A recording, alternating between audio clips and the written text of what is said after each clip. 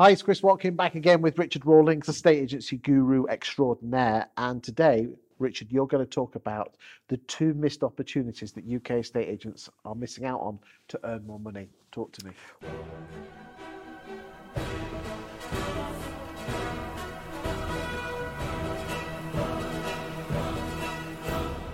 Well, very interesting, Chris. When buyers or sellers come from overseas, they look at what we do and they kind of laugh in a way. They don't get it. In that an agent showing them a property and they say, well, we're looking for this sort of property, and the agent can only show them what's on their own books. They think, well, what about that one over there? Oh, sorry, it's not on our books. How many agents on their website you say, we'll find you your perfect home? That's a lie. We don't find people homes. We try and flog them what we've got on our books.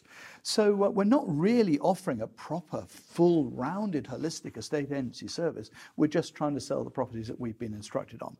Now, one thing that, of course, they do elsewhere around the world is they have a multi-listing system where a sole agent would take on a property and it would be farmed out to any other agent who has a buyer. Then they're welcome to show the property through that sole agency, who will then share their fee with them. When I started an agency, it was really common. In part of London I was in Kensington, we'd all have a beer on a Friday. All the agents would get together and we just share our stock. So if I had a buyer, I didn't have the right property on our books, I could phone my colleague at an agent up the road and show one of their properties. It's a really good service for the buyer because they got an agent they enjoy working with. They can see anything on the market through that agent. And it's really good for the seller because it allows other buyers to get access to that property as well.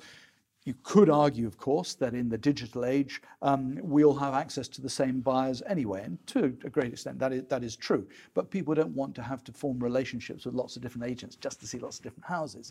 So again, if I was going to open an estate agency, I'd certainly be sharing all my stock on a half commission basis. And that will be one of my USPs or UCBs, unique client benefits, that I'd say, give me your house to sell, Mr. Seller, and I will happily offer it to any other agent who has a buyer that we don't have. We'll split our fee with them down the middle, no problem at all.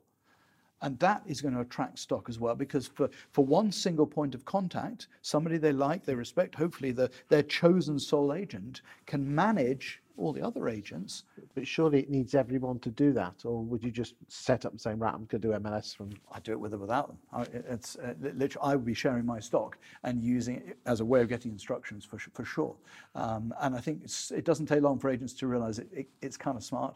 And they do the same as well. But do we need that at the moment in spring 2022, where it very much is the seller's market?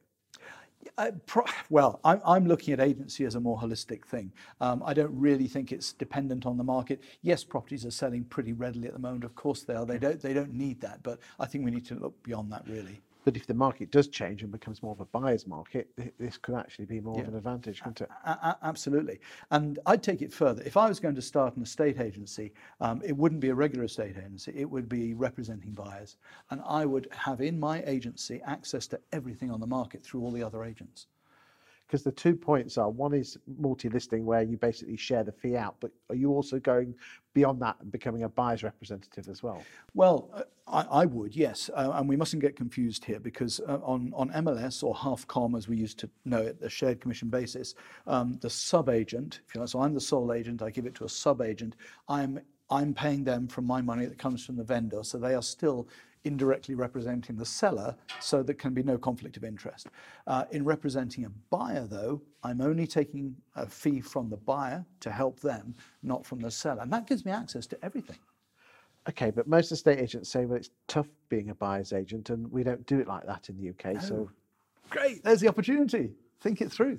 I train a lot of agents in this now, and it's a really interesting one, Chris. Because and how much can they charge? About the same as you would get on a typical buyer's agency fee is about the same as a typical seller agency fee, and it's more certain and it's faster. Would you? To be a buyer's agent, you don't necessarily have to have the MLS working because that's a completely separate thing. Yeah, totally separate. So how do you sell that service to estate agents? How do estate agents sell that service to potential buyers? Well, in fact, if you look at relocation agents, they slightly struggle to get buyers because they've got to wait for employers to pass them through, or they've got to advertise. So they're twiddling their thumbs, waiting until a buyer comes on, then they'll offer them the buyer representation service. So who does have a pool of warm buyers that they know that they Estate could offer the agents. service to? Right there. Most estate agents fail to sell to 96% of their pool of buyers because they have to say, look, I've shown you what I've got. I can't help you now.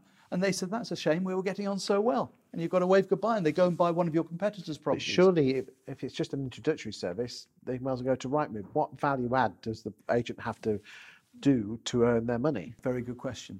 You'd only offer this service to, just go back a little bit, on the basis that we only sell to about 6%, each agent probably sells to about 5-6% of their registered buyers. All you have to do is sell this service to 5 or 6% of the remainder and you've doubled your revenues. So it's a matter of selecting the right people. Now, if you've got a leaky tap, you might go to B&Q and buy a washer for 50p, or you might get a plumber out for 150 quid. You might do your own tax return, or you might get an accountant to do it. We're after those people who see value in employing an expert to help them, particularly if they're from out of area.